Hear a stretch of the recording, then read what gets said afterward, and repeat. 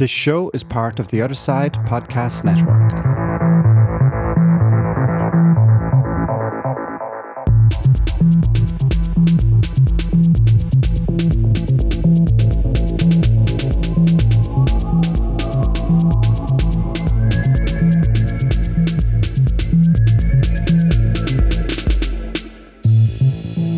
Hello and welcome to the Binary Time Show, Series 8, Episode 8, on this early October morning in 2020. This is Wayne here from a slightly still Bristol with, let me just pull up the app there. It's just got, the screen's gone behind. So it's telling me I've got like 10 to 12 degrees today. Sun and cloud, overcast in the evening and some rain in the night, kind of 20 to 25 kilometre per hour winds. So that should be an interesting day, nice and still. Over there on the other side, we have Mark. How are you doing, Mark? Yeah, I'm not doing too bad. It's just starting to get bright here. And I'm amazed actually looking out your back window at the difference between how bright your place is compared to mine. You know, and we're only not that far apart, really. That's true, and it even surprised me when you said it, because I didn't even expect it, you know, that there would be brightness differences between our places, because we are not that far apart. Yeah. So I suppose it's funny how the world keeps turning and all the rest of it. But it's going to be a cloudy and wet day here for the day.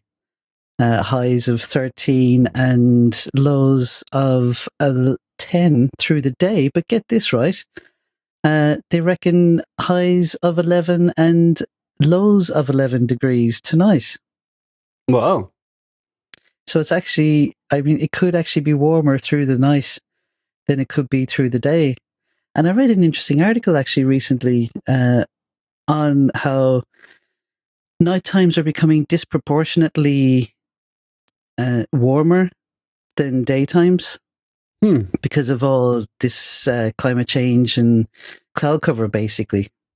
So I suppose the cloud is keeping the sunlight out through the day, so it's not getting as warm as it might do due to climate change. But then because of all the cloud cover at night, it's staying warmer. So average temperatures are basically higher at nighttime than they are, or than the average temperature gain has been through the daytime because of all this climate change mess. So there's an interesting little tidbit for you.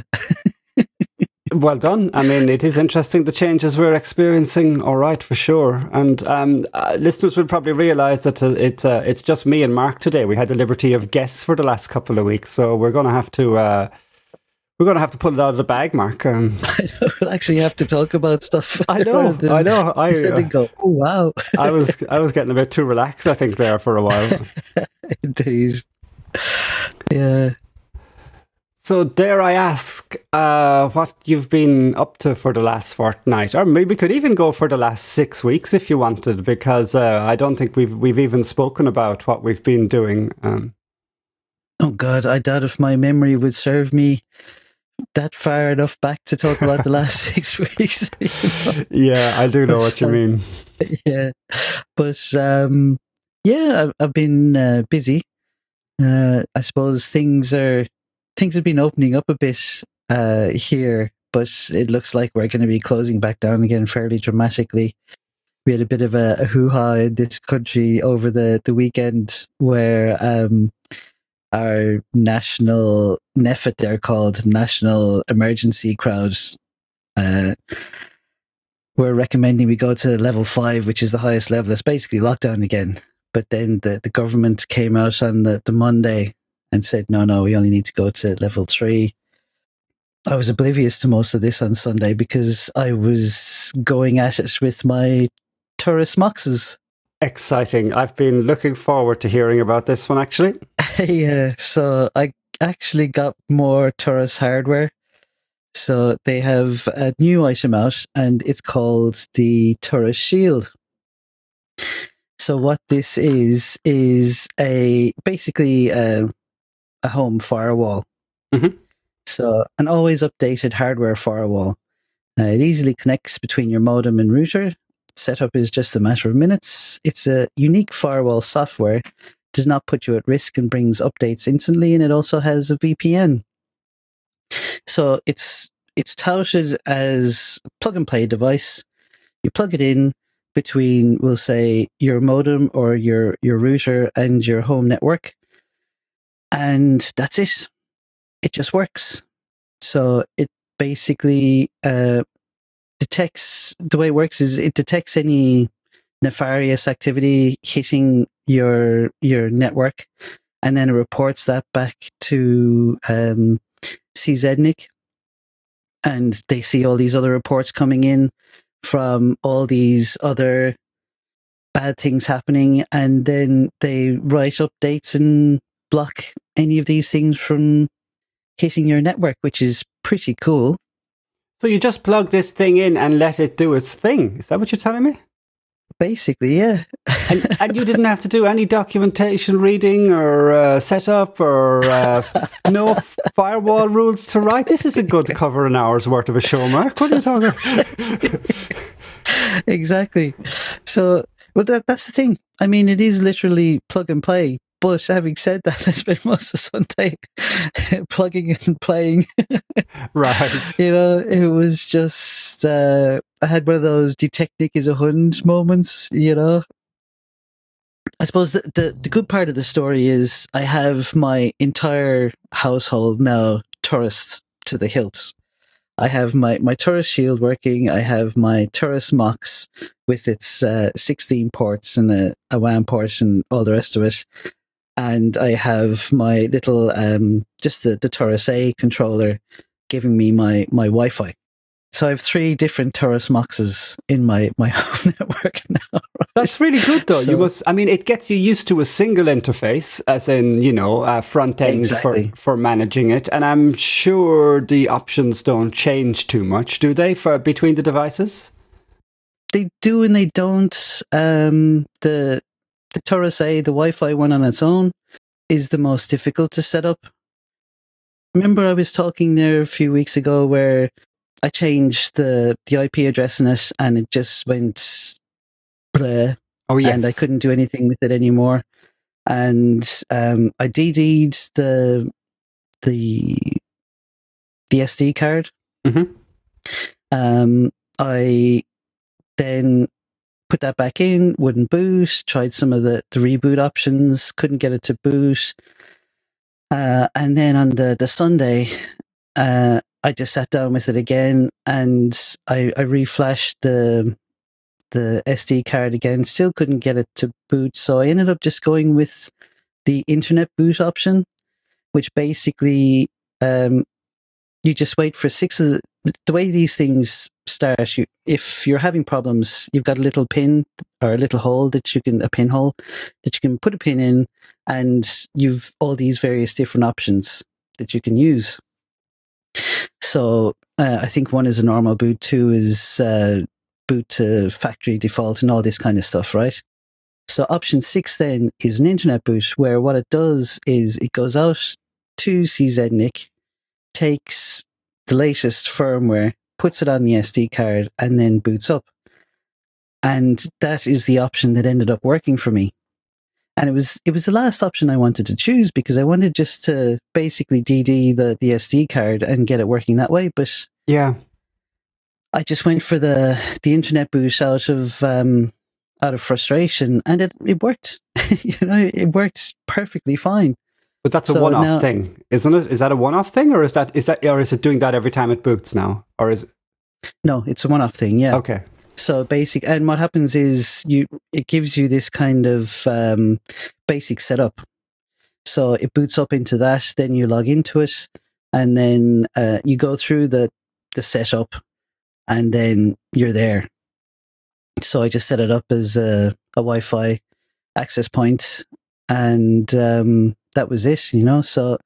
So I was very pleasantly surprised with that, and that was the last thing I did on the Sunday. And I just sat back and went, I've done it.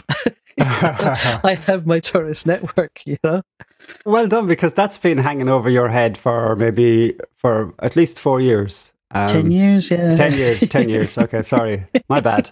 And it's great to hear you sort it out. And actually, I don't know, it seems to me, even though, I mean, no IT project comes without its quirks, shall we say, but it seems to me like you kind of enjoy the process in some respects.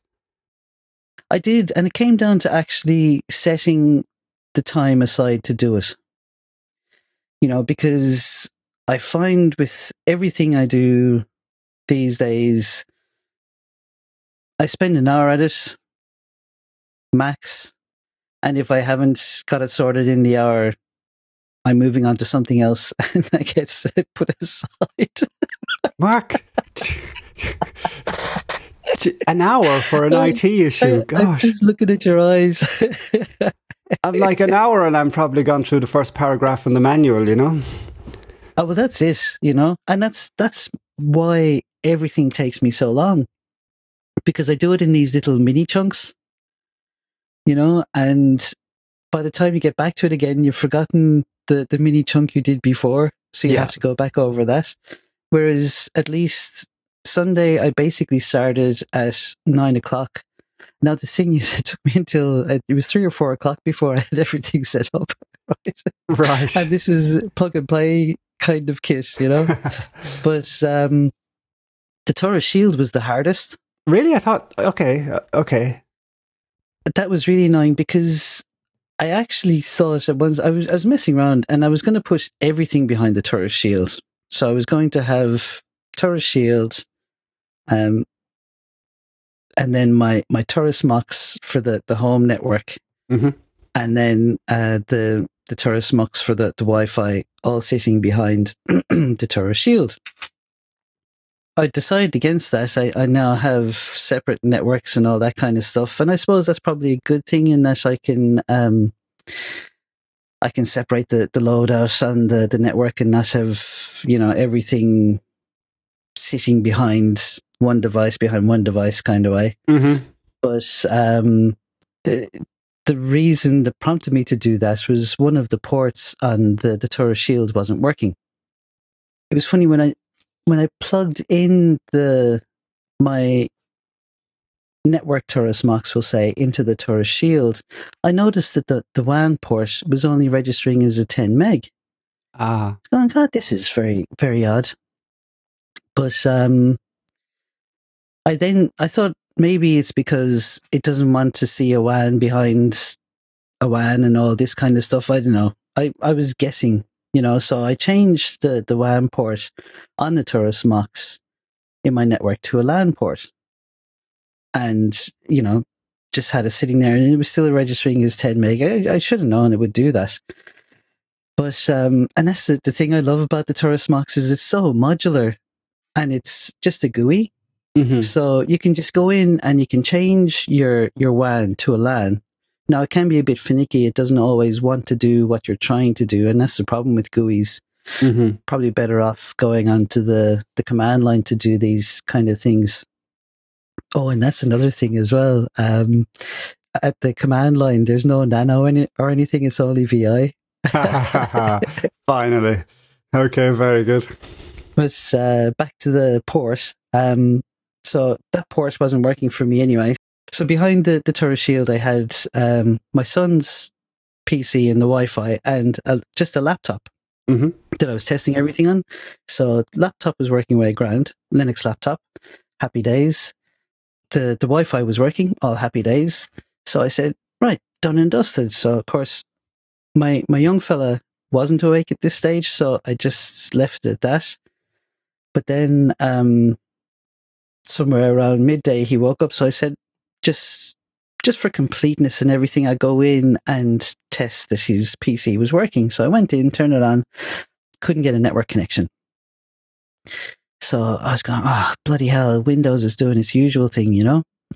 So I then thought it might be something like I kept on messing with Windows, doing bits and pieces, couldn't get it to work. So then I said, maybe the Shield doesn't like talking to a switch, you know, because it was a switch to a switch. So, and it was an old type of switch. So I said, okay, what I'll do is I'll try a different switch and see if it works with that. And of course, it didn't. So then I said, well, maybe because it's switch to switch, it's looking for a cross cable. Maybe it doesn't auto-negotiate or something. I was thinking, why am I thinking this? Because this is brand new hardware. Of course it auto-negotiates. But I say just to be able to say, okay, it's not that.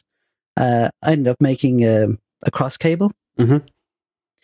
Plugged it in, still wouldn't work. So I was going, oh man, this has to be a Windows thing, right? So I took the laptop that I knew was working because it was connected directly to the Shield, brought it in and plugged it into the switch and wouldn't work.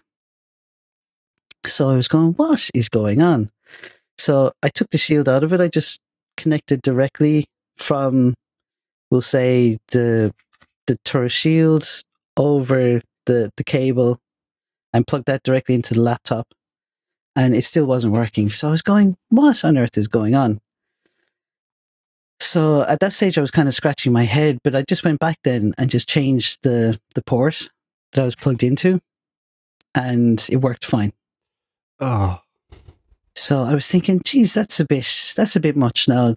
Brand new, out of the box Turret Shield, and port 3 isn't working. So I emailed them anyway and said, look, did all this, yada, yada, yada. Port 3 isn't working. What are the next steps? And it turns out that it's a known issue. Oh. And it's a software patch is required. So I'm just waiting for the software patch, and I should have my third port. And they're going to give you 50 quid an hour for the time you wasted in troubleshooting this? Yeah. But I think it's mad to think that they've released this hardware as an easy to use plug and play device with a serious bug. I mean, you have a non-functioning port. Yeah, non-functioning port is serious. I mean, I was hearing you say those words come out of your head in the order that you put them, and the fact that somebody's selling you something as doing this, but actually, easy to use is, I don't know of too many technological devices that end up being easy to use, despite the best marketing ploys by some of the best companies out there and best in inverted commas. But a non-working port, that's a different beast altogether. Big time. But actually going through the setup is easy as. I mean, great. All you have to do is, like, it kind of makes all the hard decisions for you. So, all you have to do is tell it where you are.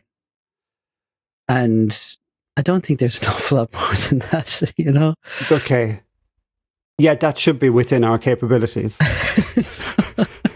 Most of the time, anyway, I can usually handle that much. Yeah, it better have had Kill Kitchen, that's all I can say, as an option.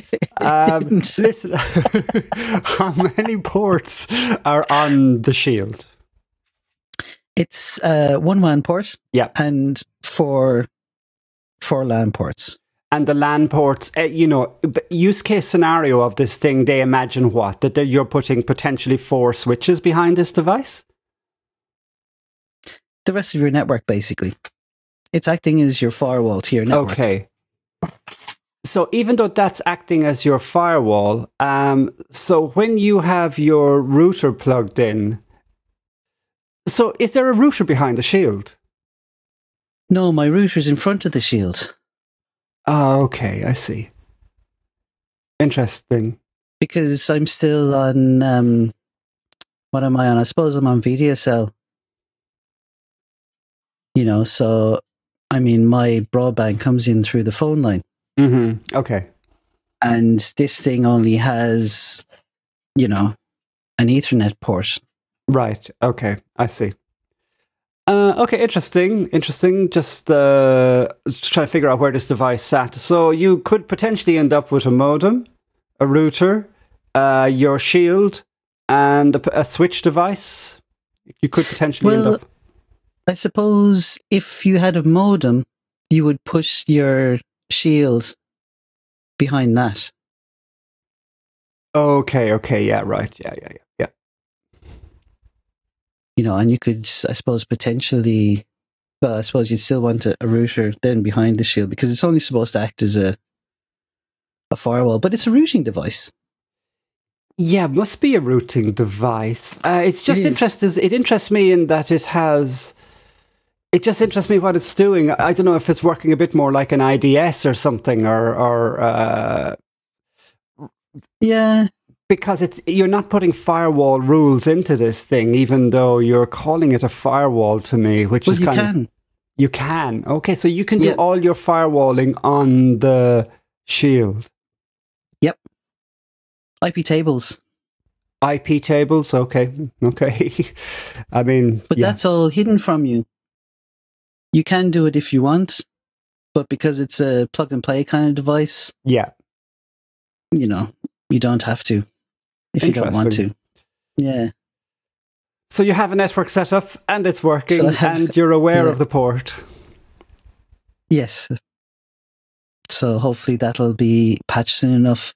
But I'm just extremely happy with my setup now. Great. I have it set up the way I want, and I like the fact that with the Taurus, it's kind of like the whole KDE principle. It can be as easy as you want, basically. Mm-hmm. So you can let it do all the hard work for you, but then when you want to dive in and do something different, you can also do that too. Now, I suppose that's where my other bugbear would be with the Tauruses, is that you've got the simple GUI and then you've got the advanced GUI. Now, the simple GUI is called Forus. Now, that is changed to something called Reforus. And then you've got the other one, and it's Lorus. And that gives you a lot more in terms of options and everything. But I still found it a bit limiting. So you really have to go to the command line. Okay. If you want to do your thing.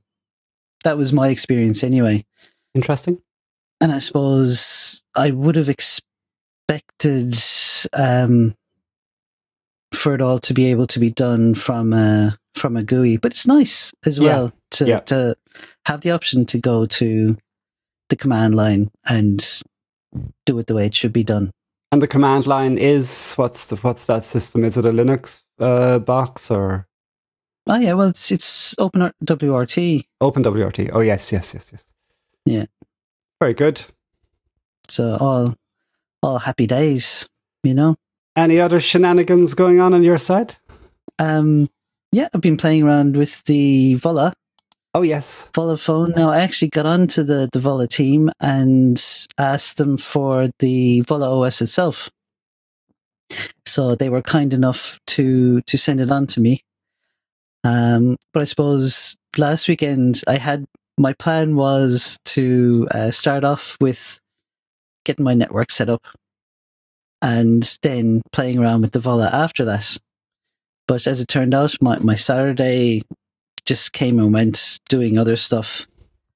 So I didn't do anything. So it was only on the Sunday that I got to play around with stuff. And sure, my Sunday was spent messing around with the Tauruses. Ah, yeah. Which is quite funny considering it's a plug and play setup. Yeah, right. A lot of that is my own fault as well, because I suppose I kind of just enjoy getting stuck in and sure, not even stuck in, but just digging around.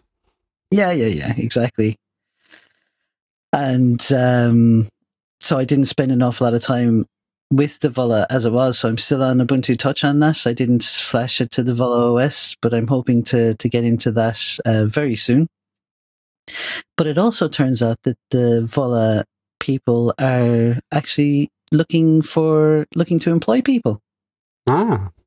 Yeah. So they just announced it at the end of September, and they're looking for employees to strengthen the Vola team. They're looking for one employee for our customer communications and one freelance software developer who would like to participate in the maintenance and further development of the Vola OS or Ubuntu Touch for the Vola phone.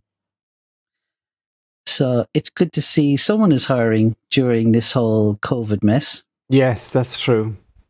You know, and I hope they find someone soon. And, you know, like this Vola phone just seems to be going from strength to strength. Ubuntu Touch is getting a lot better on it. Mm-hmm. Still a few bugs in it, but it's not November yet. I reckon they've a good chance of being a lot of the way there. Great. So yeah, it's good, and I'm really looking forward to seeing how it gets on, and I'm looking forward to testing out Vola OS as well. I've been reading a lot about it, and it looks like a really nice user interface. You know, so that's more or less what I've been up to, you know. Very good. Yeah, interesting. Very interesting. You must send me a map of your network. Even though you spoke a lot about it there, I do better with an image. But yeah, interesting stuff. The thing is, if I send you a map, it'll probably be changed by the next week or whatever. I'm a developer. I'll do it this way. No, I'll do it this way. Sure, I'll do it some other way. Let's use Nextcloud and have an online collaborative document. Indeed. Before I talk about that, funny you talk about networking there, because I have a Netgear switch here, and it's an 8-port switch, but it has 2 SFP ports, and SFP is like small form factor pluggable modules that you can hot plug network interfaces, like use for telecommunications or data communication applications. An SFP interface on networking hardware is a modular slot for media-specific transceiver in order to connect a fiber optic cable or sometimes a copper cable. Now, I went for a copper cable because I just wanted to... I have 8 ports on this switch, and with these 2 SFP sections, it's not that I wanted to connect 10 gig into it or to put fiber into it or anything like that. I actually just wanted to expand the switch and use the 2 extra ports. So when I looked this up in the past, I thought the Netgear switch wanted very specific model number SFP ports, and I didn't want to take a chance buying things that wouldn't be compatible. So, but I don't know, whatever happened in the last few weeks, I decided, actually, do you know what? I want to use those SFP ports, and I want to bring my main internet data connection into one of them, and I wanted to put my NAS drive on the other. So, you know, so it's 2 specific ports that kind of stand out, that can have specific purposes. So, so I ordered those 2 devices and plugged them in, and so I only went for 1 gig, and they're copper transceiver modules. And I was worried about compatibility and all this. I thought I'd be getting 2 devices that may or may not work, and I've plugged them both in, and they're both working absolutely fine. So I've gone from an 8-port switch to a 10-port switch. Actually, it's more than an 8-port switch, because I have another 8-port switch plugged into it, which isn't ideal. I understand it's just pushing the traffic into another switch. But the items that I've plugged into the second switch are, let's just say, less important. I've kind of used my switches in levels of importance, but what I should really be doing is just buying a 24-port switch or something like that, and putting everything on a single switch would be the proper way to do this. But not that switches are expensive or anything, but I just don't want to suddenly be left with 2 or 3 switches now that I now don't have a use for. Yeah. And I am just a home network after all that. But that was interesting to do, and actually I've never been more excited than I have been yesterday after the modules coming and plugging them in and getting the extra 2 ports. I don't know why such a simple thing and something that worked straight away excited me, but yeah, it was really was a plug and play situation, and I didn't spend my whole Sunday doing it. Yeah. So that was good. I've also spent my last Saturday sitting watching the Nextcloud conference. Yeah. And that was really interesting, actually. Of course, I missed the keynote a little bit because I was off a little bit on my timing. There was a time difference that I hadn't taken into account. But I watched quite a few of the talks, and most of our listeners will know that we're huge Nextcloud fans here. And but Nextcloud Hub 20 is released. And it was quite interesting, the things that they spoke about in the keynote. They had 10 things. To be honest, I can barely remember 2, but I'll do my best. The big one is a dashboard, and anyone who's used Microsoft Office 365 will, not to say that it's similar, it's actually quite different. They use like a cards type system. So when you log into Nextcloud now, or if you have Nextcloud 20, it goes to this dashboard where you can have your recommended files, your talk mentions, your calendar, your upcoming events in your calendar, and what I didn't realize as well is how much they integrated the Deck app.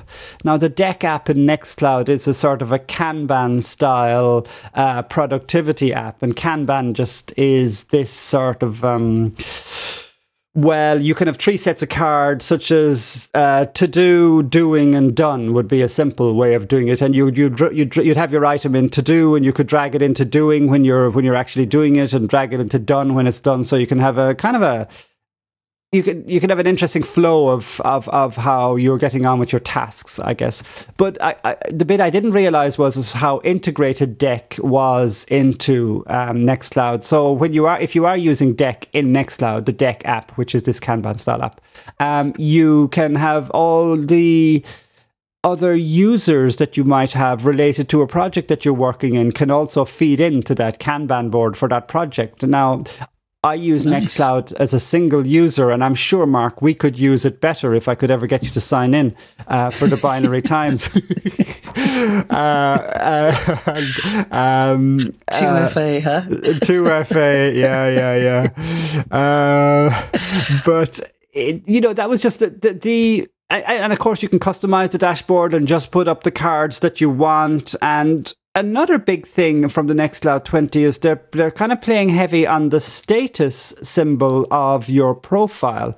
So whether you're available or unavailable or on holiday or whatever, those status notification, what am I don't know what word I'm looking for. Your status light, for example, will give you, or your status version, I'm missing the words here, but that will give you a certain level of notification madness, shall we say. So if you're online and available, you'll be getting all your notifications. If you're off, if you want to be if you've got do not disturb, none of your notifications will come through, and all that kind of stuff. I'm tending to turn my notifications off for everything. Yeah. Especially even with Element now. The notifications were integrated into my KDE desktop, so every time someone said something, I get a little pop-up on the bottom of the screen, and I've just said I don't want that anymore. I need less distraction, so I'm basically turning off notifications for most things. One of the big features of Mate, the 2004 version of Mate as well, was having this central notification area. And you know what? It's the first thing I've switched off as well and not have, because I don't really want the app notifying me and the desktop notifying me, and if anything. Yeah. But the idea actually was meant to be that it's an area where you can manage notifications, but it ended up being an area where I just switched everything off. So I do understand what you mean, actually. But I guess it's useful if you're a number of people working in an organization using Nextcloud, and you want to know if people are available or unavailable just by looking at their status light in the. Oh, absolutely. Whether people are contactable or not. So they've got this remote working doable. Yes, I guess. Yeah, that's right. For remote working, perfectly. Yeah, and as we had Yas on last episode, he mentioned to us that the main overhanging theme around this version of Nextcloud was home office.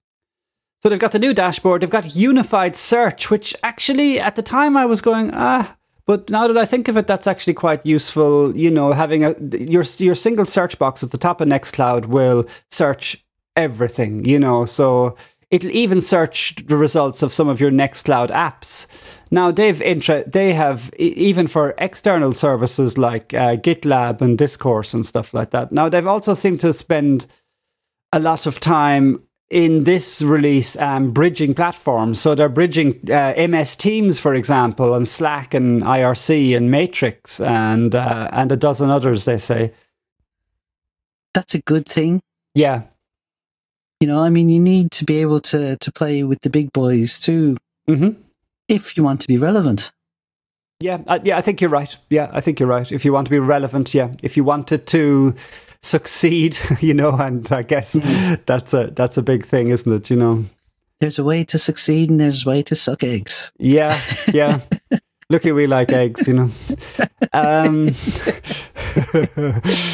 So I'll quickly run through some of the things here as well. So we've added a status setting so you can communicate with others with what you're up to. It's not just a light. You can actually put in a little text after it and people will see what you're up to and where you are. Talk brings a dashboard with search integration, emoji picker, upload view, camera and microphone settings, mute and more.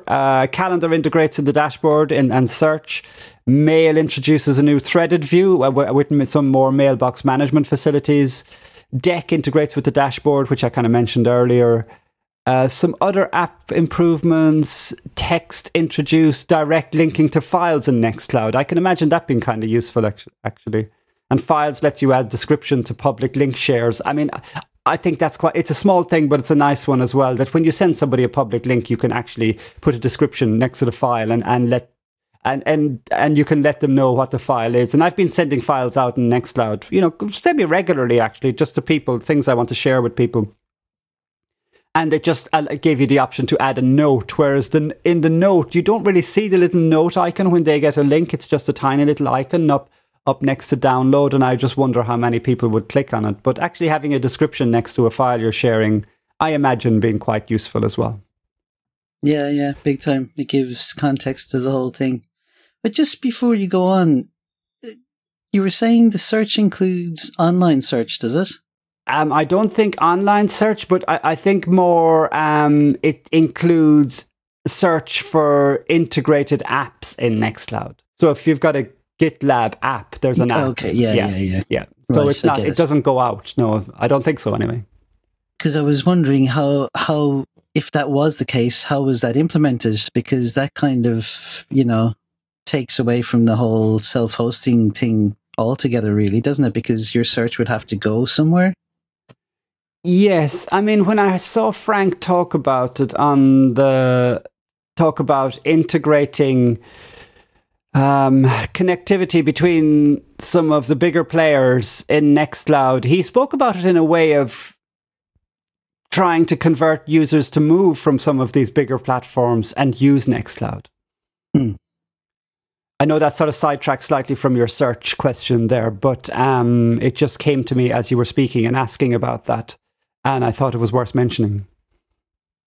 Yeah, and I suppose it's true. I mean, that's why Firefox and Thunderbird were so successful in the first place, because they were available on Windows and they were far superior products to Internet Explorer and, you know,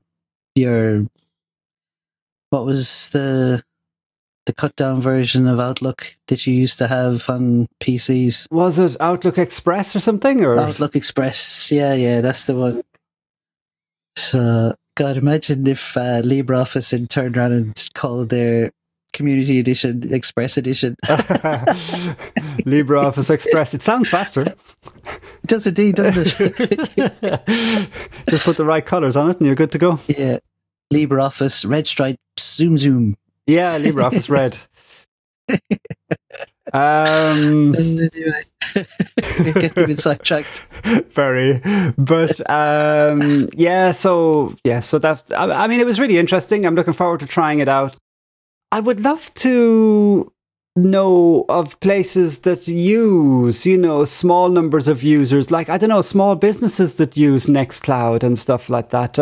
I know this is quite unlike me, but I've been very despondent the last 40 years about everything. And so I kind of, because I just see Microsoft everywhere, Mark, and I kind of, I was thinking about us during the week and this show, and us talking about the things we talk about on a fortnightly basis. And a lot of these issues and things are very pertinent to us. And it comes down to place in the world, and your place in the world and my place in the world, and where we see things sitting and stuff. And then I actually go out in the world and I actually see, well, actually I don't go out in the world at all anymore, because I don't know, it's far too frightening. So I go to work and come home. Yeah. But so don't forget your mask. Yeah. And I wasn't even thinking about that, but it's funny you mention it. But I just see and hear Microsoft Office everywhere. And I think about kind of the amount of time and effort that we put into our open source lives and our open source message, and actually free software message, because even that's a grey area, using the words open source.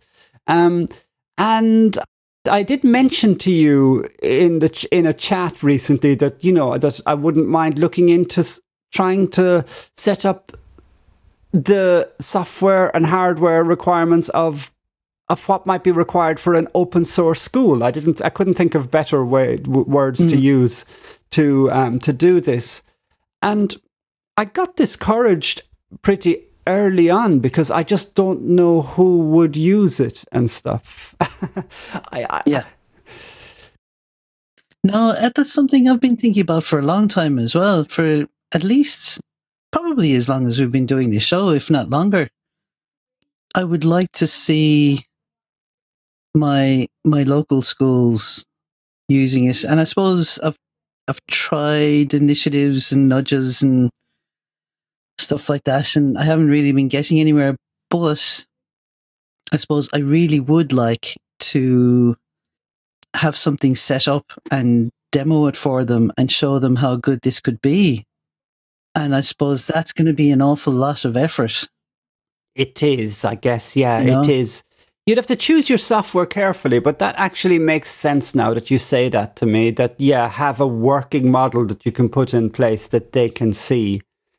I'm already having discussions with my managers about our next Microsoft license model that we're going to jump onto. And it's just funny to hear that Microsoft has the next, COVID-aware license model ready to go before we even kind of think of it. And because I was just going to consider purchasing a load of versions of Office 2019. Don't ask me why. It is just, I'm like, don't ask me why. To put on machines. And of course, there's a rental model ready for us to jump on already on a per user basis per month, where everyone's getting the latest version of Office. But, and we are a school. I work for a school, basically. And I don't know, my voice isn't really heard as an IT guy, which I find very frustrating. Nonetheless, I still have to do their bidding. Yeah, I suppose you probably have to implement the business model in an IT structure. And yes. I suppose if you were to ensconce your IT, not requirements, but what you would like to see into their business model, you might have some traction. If you could put it in terms of ease of use and portability of data and cheaper. Yes, perhaps, but I'd be dealing with an organization that's been using MS products for 10, 15 years and trying to introduce something new.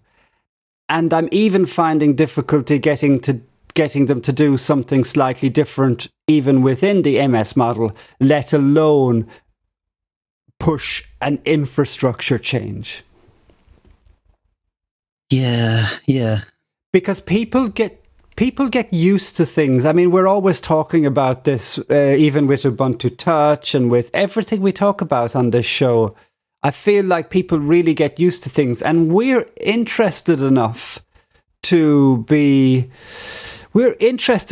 want to make changes and to look outside of our comfort zone, although that's not quite right, but to look outside what's available and to implement solutions that align with our core beliefs. But I just see 99% of the population that does not come into their mindset. And I suppose even going back to our conversation with Yoss, like, no IT admin ever lost his job for choosing Microsoft. Yes, this is true, yeah. And I mean, Microsoft can force as many changes upon people as they like, almost at will. And people still accept it because it's Microsoft. They can even force them to either lose their data or upgrade because of non-compatibility with older versions. And people still stick with that. It boggles the mind. It does boggle the mind, because I wasted an hour of my time and an hour of my company's money talking about license models with our external IT people. I'm not the only source of IT. I kind of don't want to be, actually, for our organization. It's too much to expect of one person. It is, yeah, and especially now because I'm level 1, 2, and 3 support and expected to be managing some of the projects that come in, and I'm just doing everything, and I'm like, I will come out of that organization a very tired human being, and I was tired. I think I came out of the womb a tired human being, to be honest. But I had hopes for the first 10 years, but they got dashed pretty quick. A place in the world is really interesting for me, and it's something I've struggled with for years, because I feel like I'm the sort of person who's been on the fringes for a long time. And do I put myself at the fringes? I do, I guess, but all for a very good reason, at least in my own core belief system. And but being on the fringes is very tiresome, and it is hard, constantly. It constantly on the fringes, and my acceptance level isn't very good. So I just go through work being frustrated that we're kind of using all the MS stuff, whereas I know there's all this other software out there that we talk about, and that we have a good listener base that actually uses this software as well. And they're willing to help and offer advice and everything. It's fantastic. That is true. I forget about the good bits. Together. I'm not very good at thinking about the good bits of anything. Like when I eat a kind of a chocolate ring donut or stuff, I've even forgotten about the good bits, even when I'm pushing it through my face. Yes, there is that. But I feel we're preaching to the converted, and I feel like we'll always be a minority. There might be funding for that.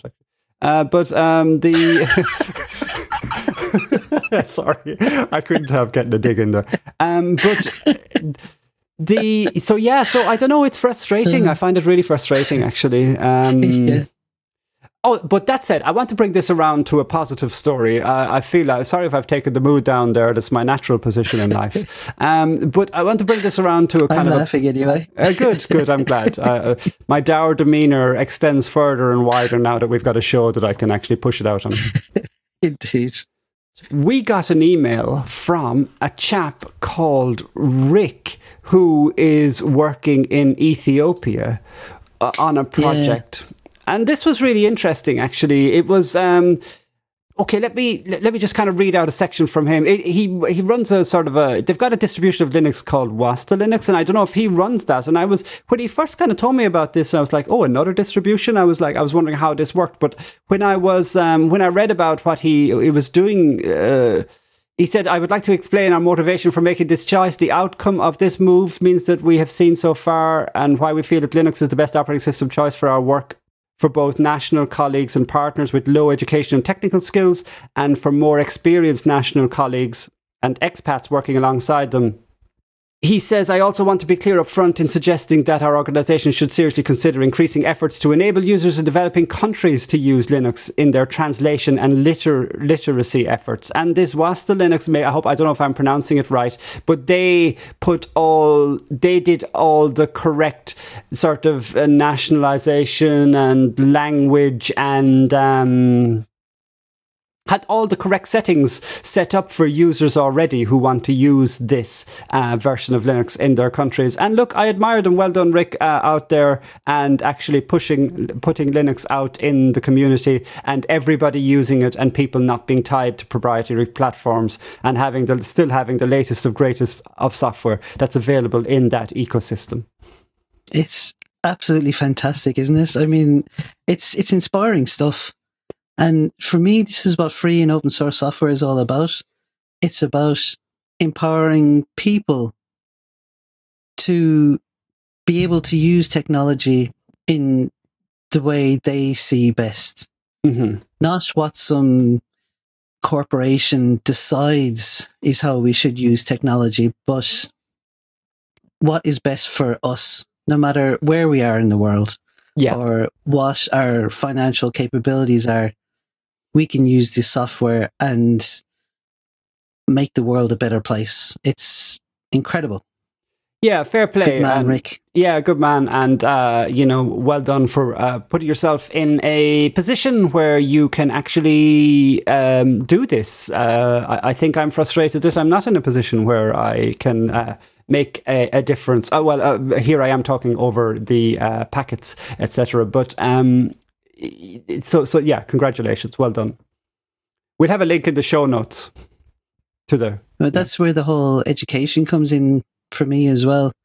I mean, if we can teach people in schools the value of free and open source software, it would be a great thing, you know? Sure.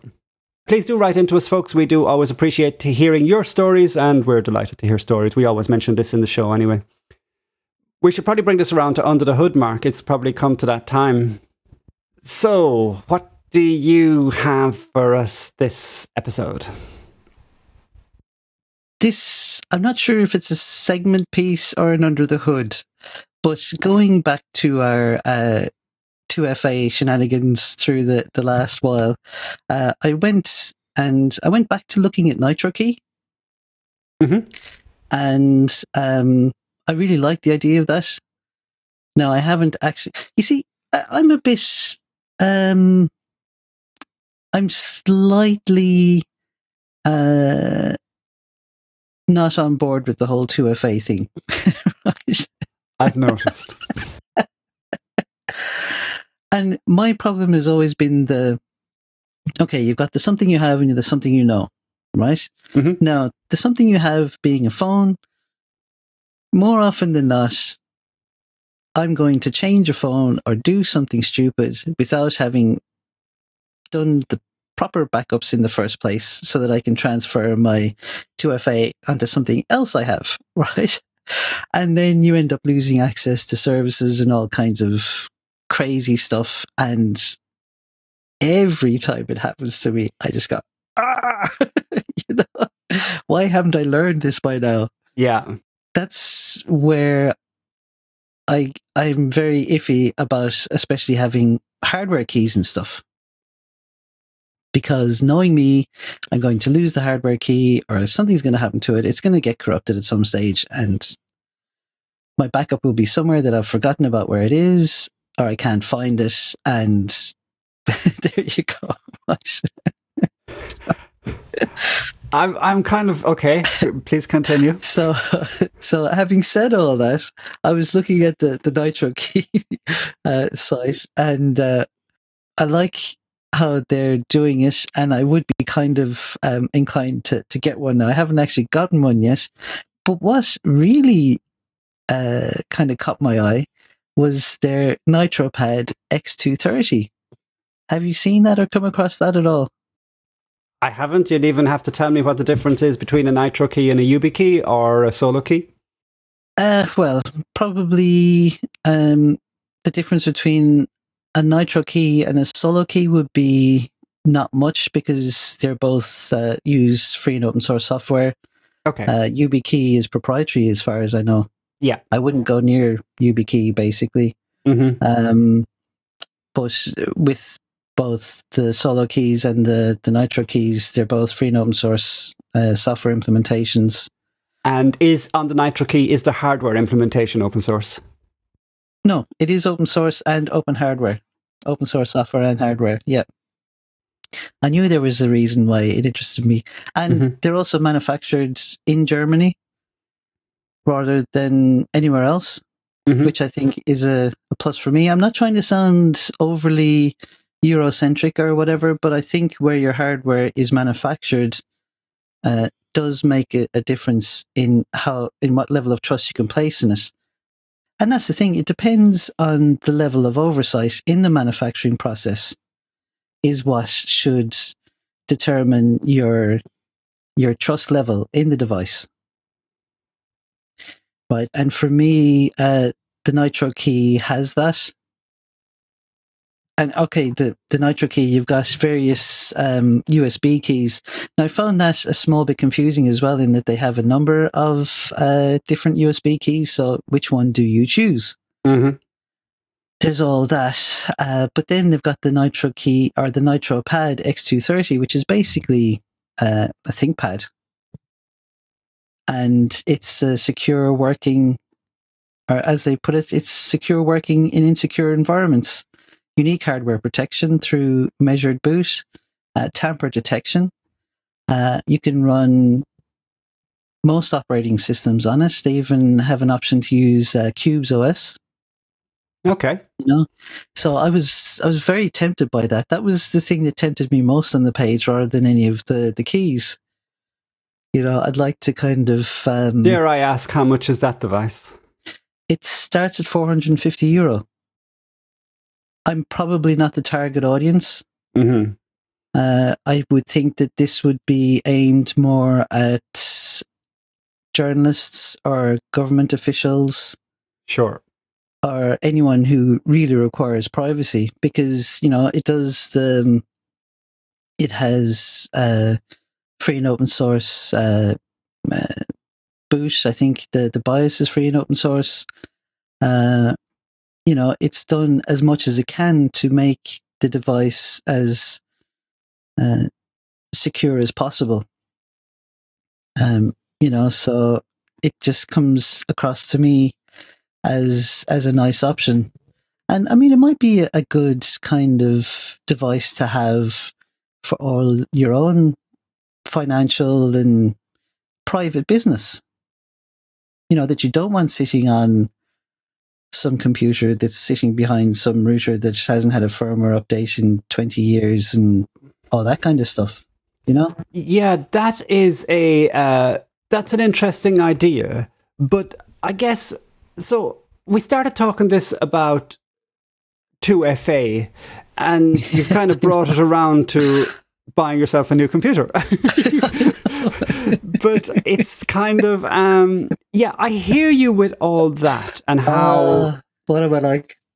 No, I mean, I understand where you're coming from, but if I think about this, the information I have behind my own network, in my own LAN, it's tricky, isn't it? I mean, because I have a lot of information that I would not want other people to get access to.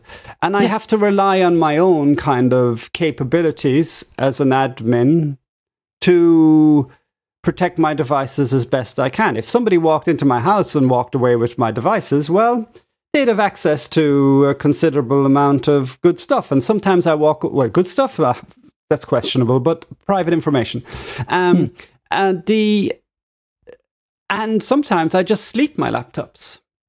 So what am I trying to say? Any, what's the word? Encryption, hard drive encryption I would have done could be easily bypassed just by getting a password. It's tricky to know what to do with all that. And I have my data spread across many devices. So anything I have sitting on a hard drive is done on looks. But if you were to walk out of my house with a laptop, well, you know, you're pretty much walking out with the contents of the hard drive, which is a bit frightening. But that said, how far do you take this? I mean, it's if you walked out of anybody's house with anything, I think you would be potentially, or any office with any device, I think you would be potentially walking away with people's data quite easily. Yeah. Yeah, and like we'll say, even important paper documents that I have, I keep in a lock steel box, but it's not in a safe. Mm-hmm. You know, so I suppose I have an absolute minimum level of,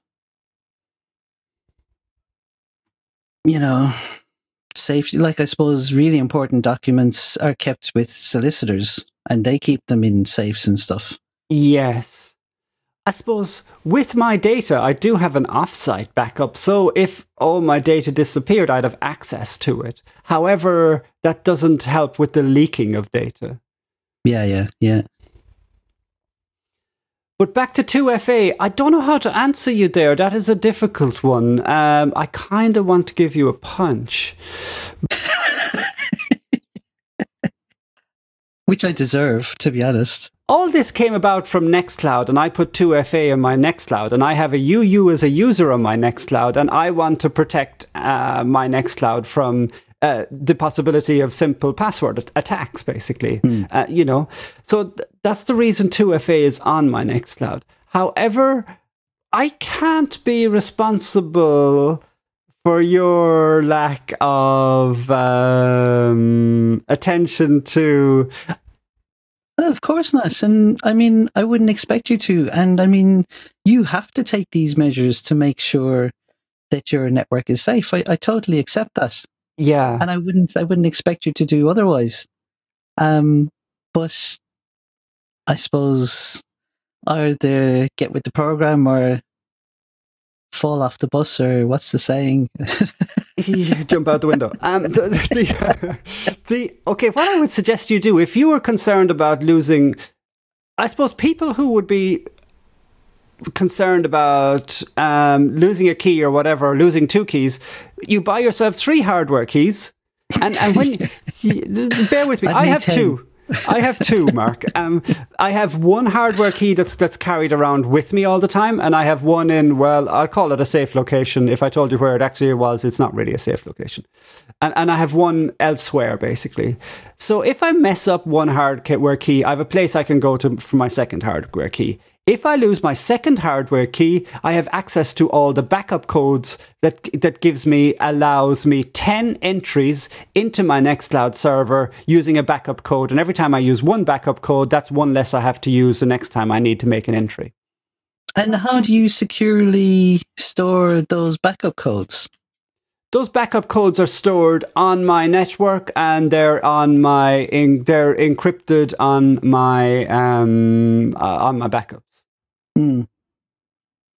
So again, if someone infiltrates into your system somehow, your 2FA is redundant.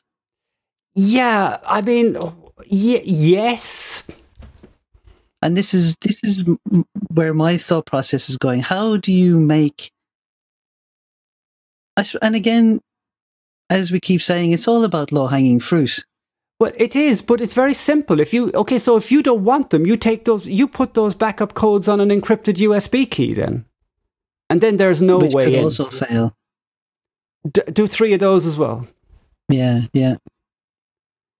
I mean, so which could also fail, but I don't know. I mean, the rates of failure in my mind are minimal. And so we're talking about, let's be more realistic. We're extending this show way too long, but we're talking about 2 backup keys, and we're talking about 2 encrypted USB keys.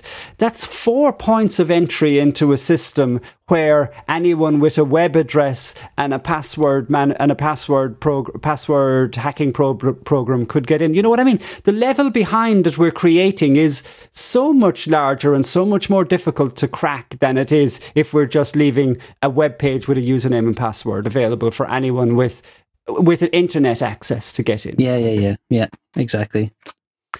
So yes, it's a pain. Yes, it's tedious. Yes, it's more work.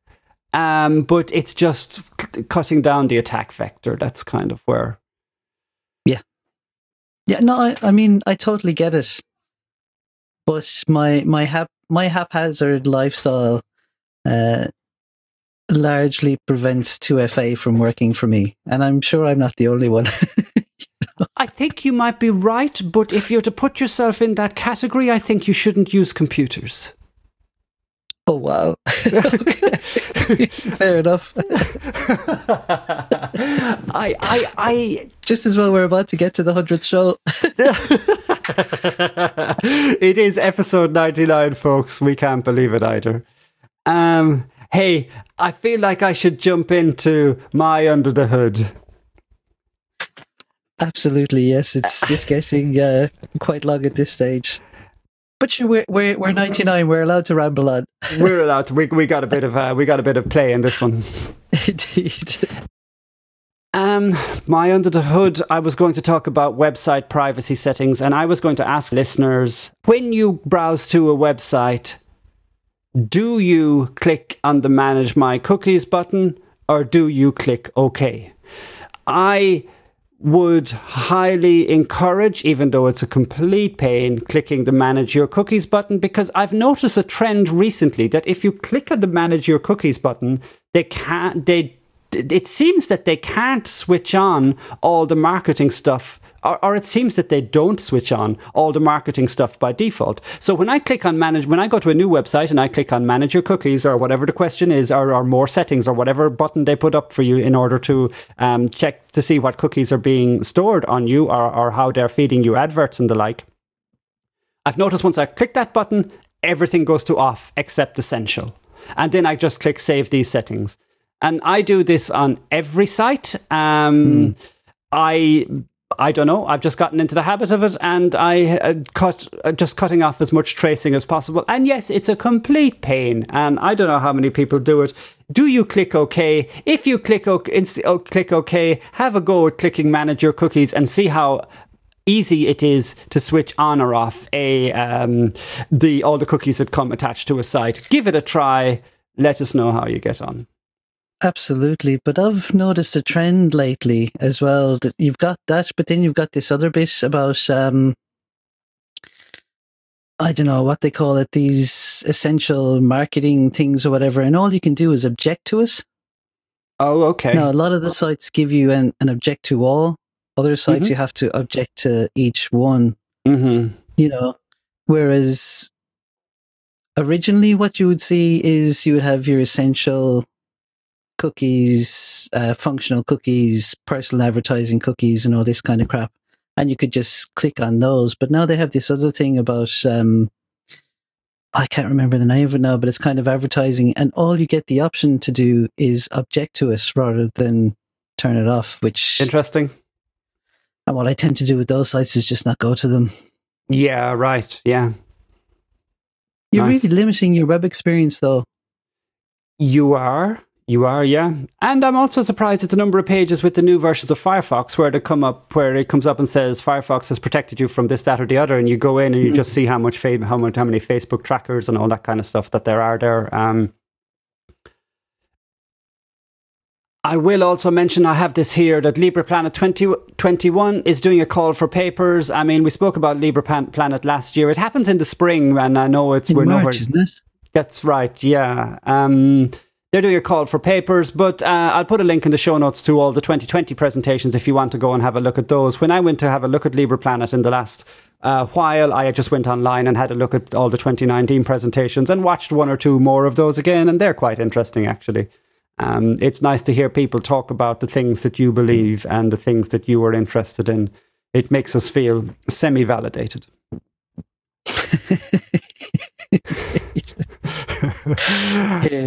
That brings us around to our Irish saying, Mark. What's our Irish saying for this show? Oh, Tá mé go maith. Tá mé go maith is I'm good. Indeed. Well, we're all good here on the 99th episode of the Binary Time Show. The next episode will be our 100th episode. I don't know, for our next episode, we'll try and do something a little bit special, maybe turn up and talk. Yeah, and exactly. Anything more than that, and you're in for a treat. Other than that, This is Wayne here signing out from a now sunny Bristol, and the light is definitely lightened. Oh, lightened? It's got lighter. I'm confusing myself now. It's brighter. That's what I'm trying to say. Thanks to everyone in the chat. Listen, we had a look at our Patreon recently, and I would like to thank our long-term supporters. Thank you, Ben, and thank you, Dave, and for all you guys who are supporting us there on Patreon. We definitely believe it. We believe it. We appreciate it. Oh, it's getting. We've been talking for too long. I can feel it already. And thanks very much. Do write to us. info@thebinarytimes.net. If you want to write to us, please do. We'd love to hear from your stories. Thank you, Rick, for sending your email in. Great to hear your story. It did inspire me for a while. And I don't know why I added for a while there, but the problem, Rick, was I got despondent quite quickly again. It was nothing to do with your stuff. It was just my makeup. And yeah, that's it. See you all next time. See you later. Okay, bye.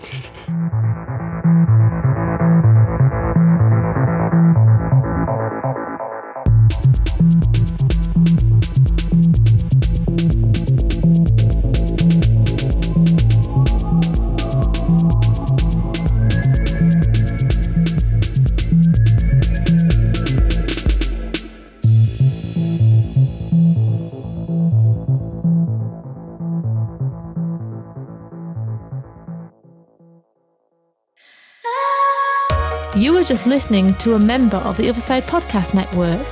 Find more at otherside.network.